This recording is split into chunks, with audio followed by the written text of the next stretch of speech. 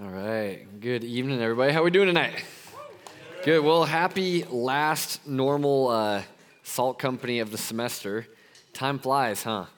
Yeah, next week, as you heard, we will have a little night of worship as our custom to finish off each semester. Super fun time to come here, same time, same place. I heard our friends from Dubuque are coming back because they love a good worship party, so you will not want to miss next Thursday. Bring everybody you know. At the risk of kind of starting a little bit morbidly, let me ask you this. If you could only write one thing on your tombstone, what would it be? You know, not trying to get too gloomy or morbid, I guess, but what would that one thing be? You know, there's like some pretty common ones. If you just Google like most common things written on a gravestone, you got like beloved husband, beloved wife, beloved by all, good stuff like that. But when people look back on your life, when you're dead and gone, what are they going to remember you for? If you could kind of sum that up in a couple words or a statement, another way to ask that is like, what do you think when your life is over, what do you think your legacy is going to be? Like, what is the memory or the things that you're going to be leaving behind? If you could be remembered for anything, I just kind of want you to get you thinking, like, what would that one thing be? Some of you guys are like, man, that is morbid. But some of you guys, you've thought about this before, right? Like, you have a game plan for life. You've thought about what you want your life to count for. You got high dreams, right? You want to be a great doctor. You want to be a great lawyer. You want to help other people, heal people, you know? You want to bring people to justice. You want to leave the world a better place and make a big difference. I know a lot of you don't want any recognition at all. You want to kind of stay behind the scenes. You just want people to remember how you made them feel. Right? Like when they think of you, they're like, that person was so kind. My heart felt warm when I talked to them. Maybe you want a happy and healthy family. That's a lofty goal in and of itself, isn't it? That's a great goal to have in your life. It'd be great to have cured cancer on your tombstone, loving wife, loving husband, whatever. But let me ask you this. Let me ask you if you'd be okay with this, if this was written on your tombstone, okay? You're dead, okay? And this is it. It's just two words. Faithful servant. Got some ums on that one. That's it. That's it. How does that make you feel? If that's the two words that summarize your entire life, do you feel like you kind of got cheated out of something? Faithful servant. That's it. Not remembered for being great in the world's eyes or doing something wildly impressive, just faithful servant. Is that a life worth living to you? And this is why I'm asking. This is where I'm going with that a little bit. Guys, I'm telling you, you can live the most impressive life that your wildest dreams can conjure up. Like, you can be more impressive than anybody in here. You can do things that no human has accomplished before in the history of the world. But I'm telling you guys, if your aim is ultimately to be remembered by people, then I am afraid that I have to tell you that your aim might be too low. Like, if your aim in your life is to be great enough so people will remember you, and these people are actually just going to be occupying the next grave plot next to yours, then you're not just in danger, I think, of being forgotten, but you might be in danger of wasting your life. Friends, let me tell you this. You will be forgotten, okay? And that's not all bad, okay? I know it's starting a little gloomy tonight, but I'm telling you that's not all bad. I'm telling you, you will be forgotten by people. That's just, you don't know your great-great-grandpa's name, do you? Maybe like 5 of you do if you like study your family tree. I don't know. I don't know mine. And, you know, Lord willing, if you have a great-great-great-grandkid, they're not going to remember a thing about you either, but it's not all bad. God doesn't forget. God sees you. God knows you. And even though people will forget, I'm here to tell you tonight that there's a life that you can live, a legacy that you can leave that God sees. One that God doesn't just not forget, but one that he plans to bless for eternity. Tonight I want to tell you how you can build a legacy, or receive rather a legacy even, that will outlive you or anything that you see. one that will matter not just for 100 years, but millions and millions and millions of years, one that has nothing to do with you at all, but one that brings tons of glory and honor and praise to the name of Jesus Christ. And maybe, just maybe, you can bring other people into that glory with you. A life that won't be great or impressive in the world's eyes, but one where in that billions of years from now, you will look at the people around you, you will look at Jesus, you will look back on your life, and you will say, worth it, without a shadow of a doubt. So tonight, I really just want us to be challenged by the end of Paul's letter to the Colossians. We've come a long way. It's been 8 or 9 weeks in Colossians. It's been a lot of fun, but we're coming to an end, a close tonight. I want us to be challenged to live the life of a faithful servant. Live lives that are radically faithful to Jesus Christ. And that's just it. I just want to leave you this semester with a challenge to live a life that is radically faithful to Jesus Christ. So if you guys want to start turning to Colossians, we're going to be in chapter 4, verses 7 through 18. And tonight is Paul's big sign-off, right? His big mic drop moment. It's probably something that if you read, you would just skim right over in your quiet time and move on to something else. Just a bunch of names maybe that you don't care about, that don't mean anything to you. But these are friends, ministry partners that Paul absolutely adores. They mean a lot to him. These are people that he calls faithful servants, and we're going to see why with some of them tonight. So I'm going to read for us tonight. If you'll follow along, the verses will be on the screen starting in verse 7. Tychicus, our dearly loved brother, faithful minister and fellow servant in the Lord, will tell you all the news about me. I've sent him to you for this very purpose, so that you may know how we are, and so that he may encourage your hearts. He's coming with Onesimus, a faithful and dearly loved brother who is one of you. They will tell you about everything here. Remember, Paul's writing from prison. Aristarchus, my fellow prisoner, he sends you greetings, as does Mark, Barnabas' cousin, concerning whom you have received instructions. If he comes to you, welcome him. And so does Jesus, who is called Justus. Different Jesus, that's why they gave him a little nickname there. Jesus Justus. These alone of the circumcised, the Jews, these alone are my co-workers for the kingdom of God, and they have been a comfort to me. Epaphras, who is one of you, a servant of Christ Jesus, sends you greetings. He is always wrestling for you in his prayers, so that you can stand mature and fully assured in everything God wills. For I testify about him that he works hard for you, for those in Laodicea and for those in Hierapolis. Luke, the dearly loved physician, and Demas, they send you greetings. Give my greetings to the brothers and sisters in Laodicea and to Nympha and the church in her home. After this letter has been read at your gathering, have it read also in the church of the Laodiceans, and see that you also read the letter from Laodicea. And tell Archippus, pay attention to the ministry you have received in the Lord, so that you can accomplish it. I, Paul, am writing this greeting with my own hand. Remember my chains. Grace be with you. Okay. A lot of names that might mean nothing as you skim across the surface, but as we just go even an inch deeper, like we plan to do tonight, we're going to see Paul drawing our attention to some pretty challenging buddies of his. And what I mean by challenging is they're going to challenge us. They are faithful servants, and I think they're going to be, or they at least should be, super instructive for us even tonight. Sadly, we obviously won't have enough time to unpack every single one of these names and what they mean to Paul, but I just want to zoom in on a few. And the first one we see, Tychicus, right? That's the first name you see. This guy is like the greatest mailman in history. Anybody work for the Postal Service or parents in the Postal Service? Heroes, right? This guy is the best mailman ever. This guy, a friend of Paul's, who has been with him around all these imprisonments, all that, he is taking these letters to the Colossian church, to Philemon and one other, and he is tasked with braving this journey to keep this world-changing literature alive. But it's not actually him I kind of want to zoom in on. It's the guy they say is with him, Onesimus. You see that O-name, cool O-name, Onesimus?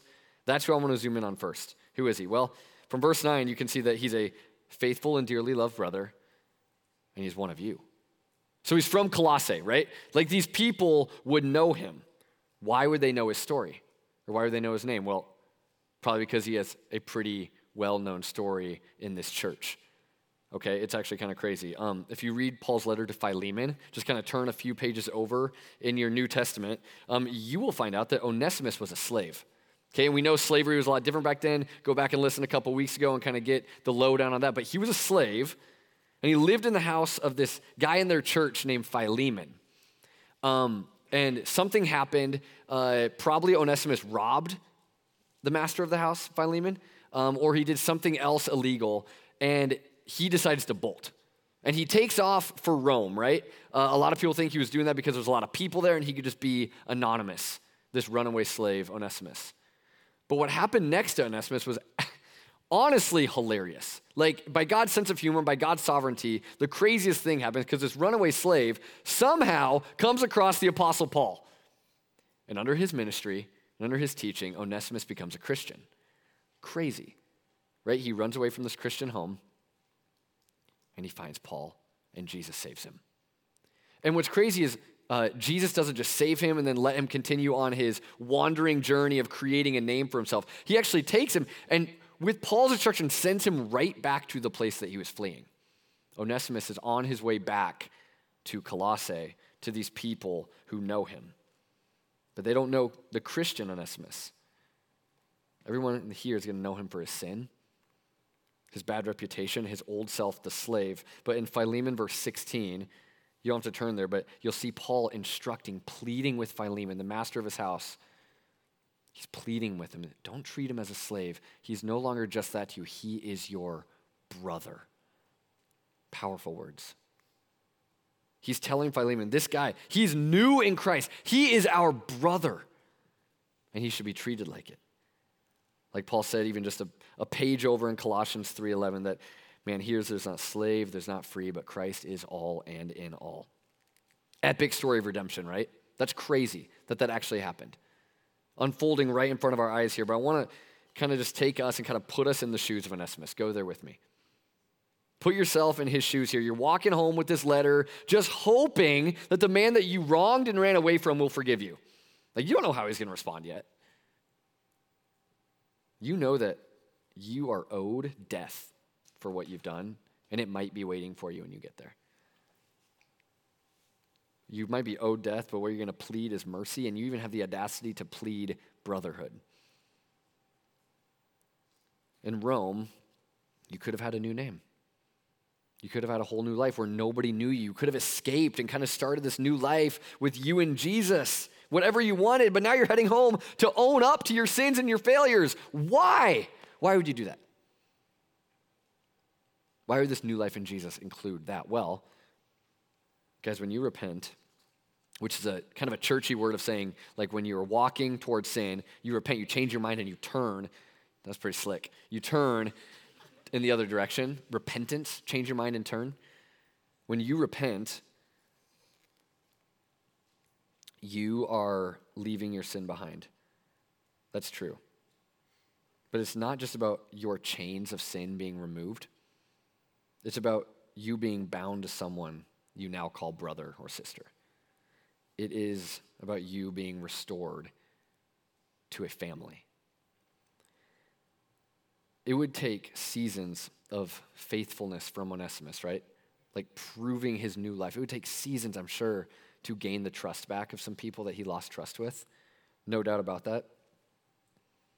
But that's okay because he knows in God's eyes he is made right. He knows because of the forgiveness that he has found in Jesus, his legacy is simply that, forgiven. It might take time for others to see him not as the fugitive, but Paul sees him like God sees him, a faithful and dearly loved brother. And if I'm looking at his life and as I'm saying what I feel, what I'm thinking, this is what I think about Onesimus. I feel challenged to live a life of faithful repentance. Right? That's our first challenge we see from Onesimus, a challenge to faithfully repent. And here's why I think the idea of confessing your sin, right? Like showing the world, like for me just to say, to bring into the light, like what I've done is wrong. Confession and repentance, why I think that is so hard for us to wrap our mind around, it's so crazy for us to think about, is to turn away from our sin. We have to first stare that sin dead in the eyes and acknowledge it. We can't ignore it, right?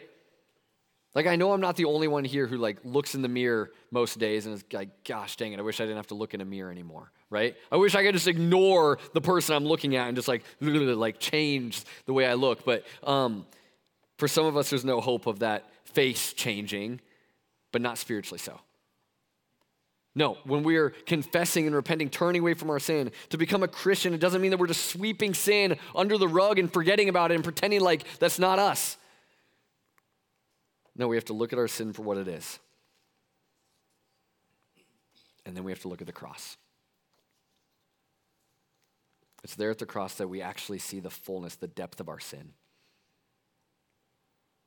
It's there at the cross that we see also the extent of our forgiveness. Friends, I want to challenge you just to own up to the sin in your life tonight. I want to challenge you to turn away from that sin. I want to challenge you to turn towards forgiveness, turn towards freedom. I want to challenge you to turn to a life lived faithfully for Jesus. The Jesus who has been faithful to you, to love you when you don't deserve it, faithful to forgive you. And even if your sin being exposed, even if it hurts your reputation amongst people who are close to you, the people around here, even if it takes a lifetime to earn back the trust that you have lost with some people, that is all secondary. It's all secondary to the joy of hearing God's voice over you saying, well done, good and faithful servant. Guys, don't trade the unending love of a God who knows you fully for the temporary approval of some people who only know what you are willing to share with them. Don't make that trade. Look to Jesus in faith, even right now, friends, and be saved. Believe that what he did for you on the cross was enough to make you new, that you are forgiven and you are made right in God's eyes through Jesus' blood. Believe that right now and be saved. And stop hiding in your sin. Be fully known. Be faithful to Jesus and turning away from your sin. And it's crazy. I want to ask you this too, moving on to like, if you are a Christian, or if you are like right now just saying, yes, I am all in, it is so crazy that when God looks at you, he sees the reputation of his own son. Jesus, who has done nothing wrong, has given you that record of righteousness. That's how God sees you. Isn't that the coolest thing that has ever happened to you? Isn't that amazing? That's crazy. I was just thinking about during worship about myself. That never gets old. That is crazy good news.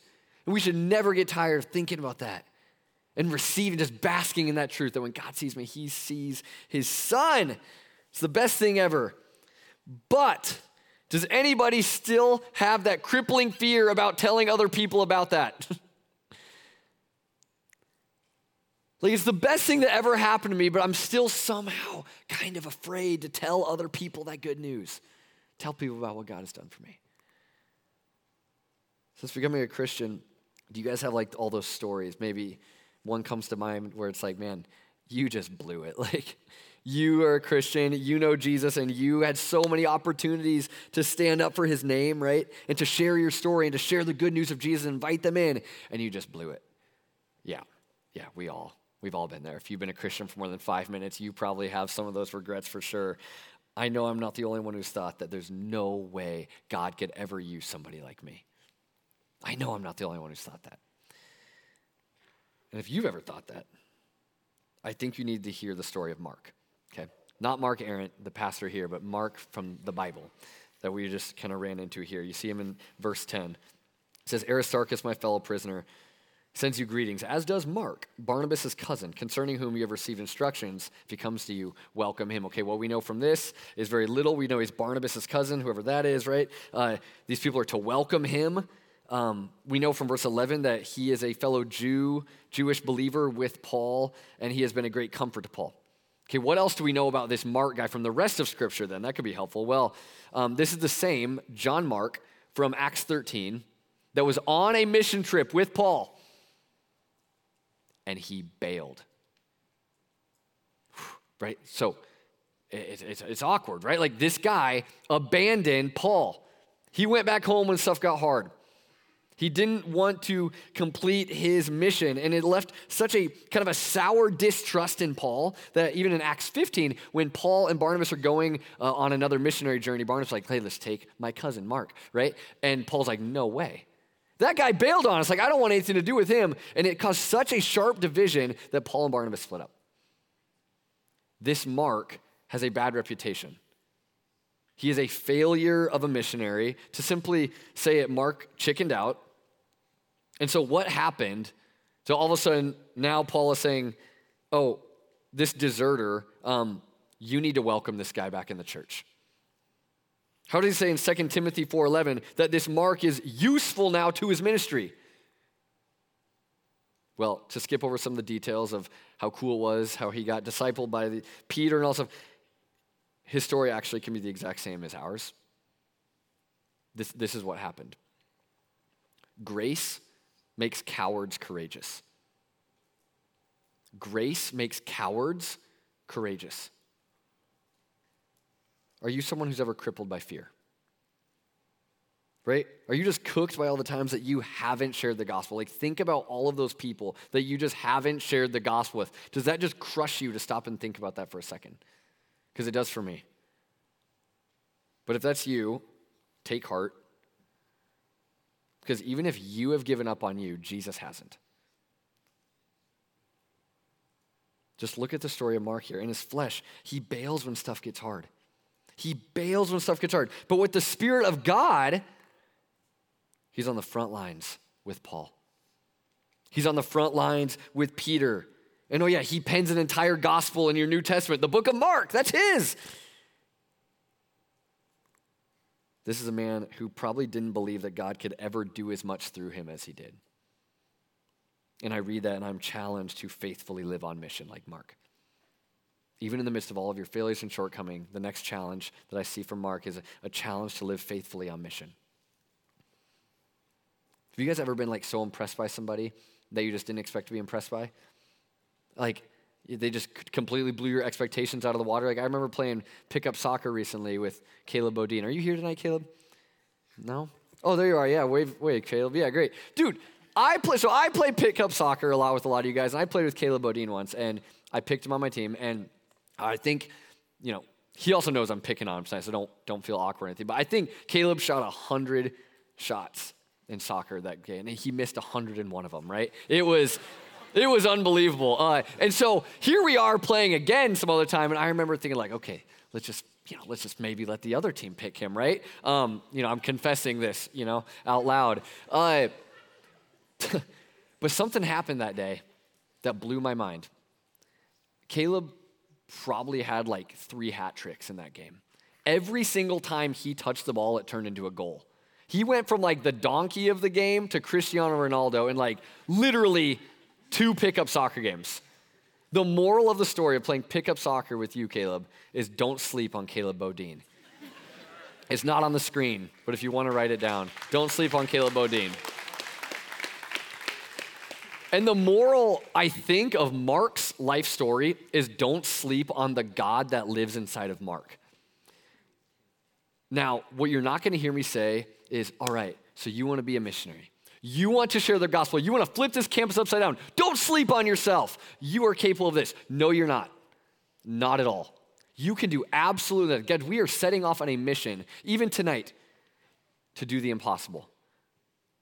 We want to see dead people come to life to become worshipers of Jesus forever. And there is not one single thing that we can do, and there's not one single thing Mark can do in his missionary work to make that happen. It is all a gift from God. It's all the power working inside of him, that there is a God who lived inside of him and lives inside of the Christian even today who gives you life.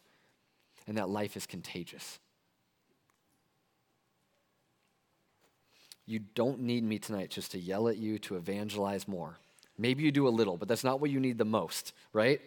What you need is a vision for what your life could look like if you faithfully lived on mission. If you actually lived in a way that was more concerned, if we lived in a way that was more concerned with people's salvation than their approval of us or the social status quo. Like, what would it look like, even just like baby steps? Like, what would it look like for us to bring up Jesus in one conversation this week? right? Like let the lion out of the cage, just open your mouth and say his name, as awkward as it is, and just see what happens. He doesn't need you to defend him. He can take care of himself. And don't worry, he will. Guys, the question is, will we be faithful to live on mission for the Jesus who has saved us? You know what you can do? Something practical. So funny, I was talking to one of you guys about this earlier, and you actually was doing this, and you didn't know I had this written down. But I'm going to tell you this. Something that's really fun and practical, go make a list. Like, yeah, you guys have pen and paper. Maybe you don't. Find pen and paper and write a physical list. Think of people that are in your life right now that don't know Jesus. Maybe people that you're going home to see over break, but I would even encourage you to say, especially those who are you going to leave here over break, people in your dorms or in your classes or even your roommates, write their names down. And what you think I'm about to say is write your names down and then go share with them, but I'm going to tell you, don't do that yet. After you write their names down, don't do anything until you follow the example of our third person tonight. I'm going to warn you about this guy. He's not for the faint of heart. He's hardcore. And he's really, really serious about living faithfully for Jesus. And I'm going to be honest with you. Nobody has been more convicting to me this week than this guy. He ruined my week. And I'm telling you that because his heart for people absolutely dwarfs mine. And I want to be more like him in this. And so Colossians 4:12 and 13, I'm going to introduce it to Epaphras. It says, Epaphras, who is one of you, a servant of Christ Jesus, he sends you greetings.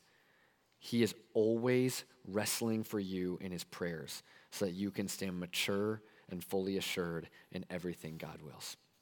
You see Epaphras? Epaphras is the pastor of this church in Colossae. He is the one who planted this church. He's in Rome with Paul hanging out, and Paul is writing back, being like, I'm watching this guy pray for you, and it is amazing. You see that word, he wrestles for you in prayer all the time? Another time that word is used, that wrestling prayer in the Greek, it's in Luke 22:44, when Jesus, the night before being tortured and crucified, is crying out to his God in anguish with sweat like blood coming out of his face. And Paul's saying that is the posture of this pastor that he has for you. This is a man who cares a lot about people. But he's also a man who knows that if anything is going to happen around him, he needs to tap into the power of a God who cares about this people even more than he does. A God who is genuinely able to do more than any of us could ever ask or imagine, which is so inspiring, I know, but like it also comes with a caution tonight. Like, do you actually want to be like this man Epaphras?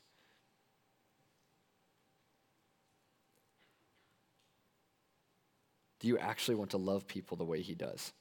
Like feeling it in your guts. It hunches you over in agonizing prayer. Do you actually think you want to love somebody that much? Yes, at times it'll be like distracting how much joy you have from loving somebody. How thankful you are for them. How you can't stop thinking, man, God, thank you so much for that. Like, that's true. That'll happen. But at other times, you're unable to rest or sleep or focus because the people that you love need prayer. Do you want to love people like that? The final challenge I feel tonight, really, from Epaphras is just faithfully praying for others. Right? From his life, a challenge to faithfully pray for others. And guys, do you guys want to know, just like, I don't know if you've thought about this, but do you want to know how your connection groups are going to thrive this year? It's not going to be because you took them to a conference. Do you want to know how your friends are going to come to know Jesus? It's not you bringing them here so that I can like speak at them for you. No. Do you know how this place is going to become the friendship mecca and the relational hub that we all really know it can be? It all hinges on whether or not we are willing to put the gloves on, step in the ring, and contend for one another in prayer. Prayer is not a cute little exercise you say before bed. It is a fight. Contend for one another. Friends, I just got to ask, what would happen if we prayed for each other? What would that do to this room? What would that do to your own heart, to my own heart? I think it's super easy, guys, to talk about one another, isn't it? You know, something goes on, it's easy just to talk to one another, about one another, but man, if our first instinct was to talk to God, not other people, I'm telling you, I'm telling you, it is so hard to hate somebody that you pray for. This passage, it challenges me in so many ways, right? To repent, to live on mission, but there's no other challenge that even comes close to this one, to pray for you guys. And it has been, like I said, he ruined my week. I say that tongue in cheek. It's been a fine week, but I love you guys a lot. And I want to be more like this man, but I want it to go both ways. I want us to pray for one another. The Salt Company, Jesus is coming back.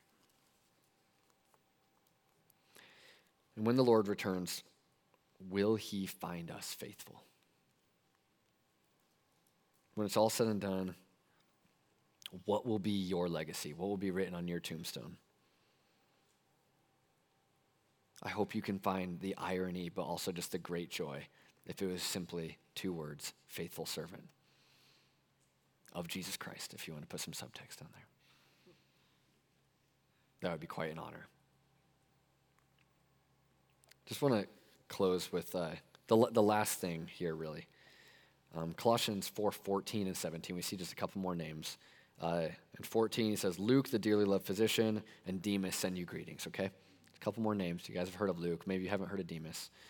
And then he says in verse 17, and tell Archippus, pay attention to the ministry you have received in the Lord so that you can accomplish it, right? Paul is pretty much just saying, Archippus, it is paramount. You need to know this, that if you are going to live a faithful life to Jesus, it's going to take a lifetime to do that. It's not just a decision you make. It is a daily walk of following Jesus. And written deep into this text that we get to see from our perspective is that Demas, a man who Paul praises in 2 of his letters, we finally find out later in life in 2 Timothy 4:10 that Demas actually fell in love with this world and deserted the faith.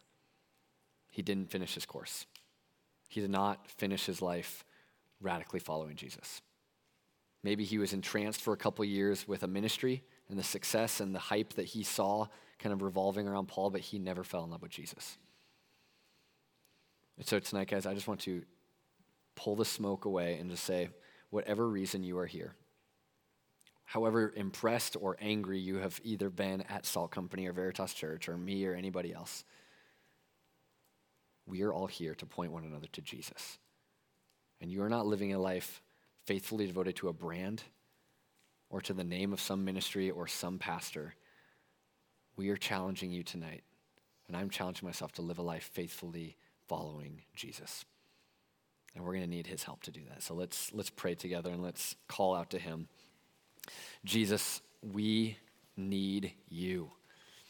And God, it is such a sweet place to realize that we need you, because every single time that I realize I need you, I realize I have you. You are here tonight, Lord.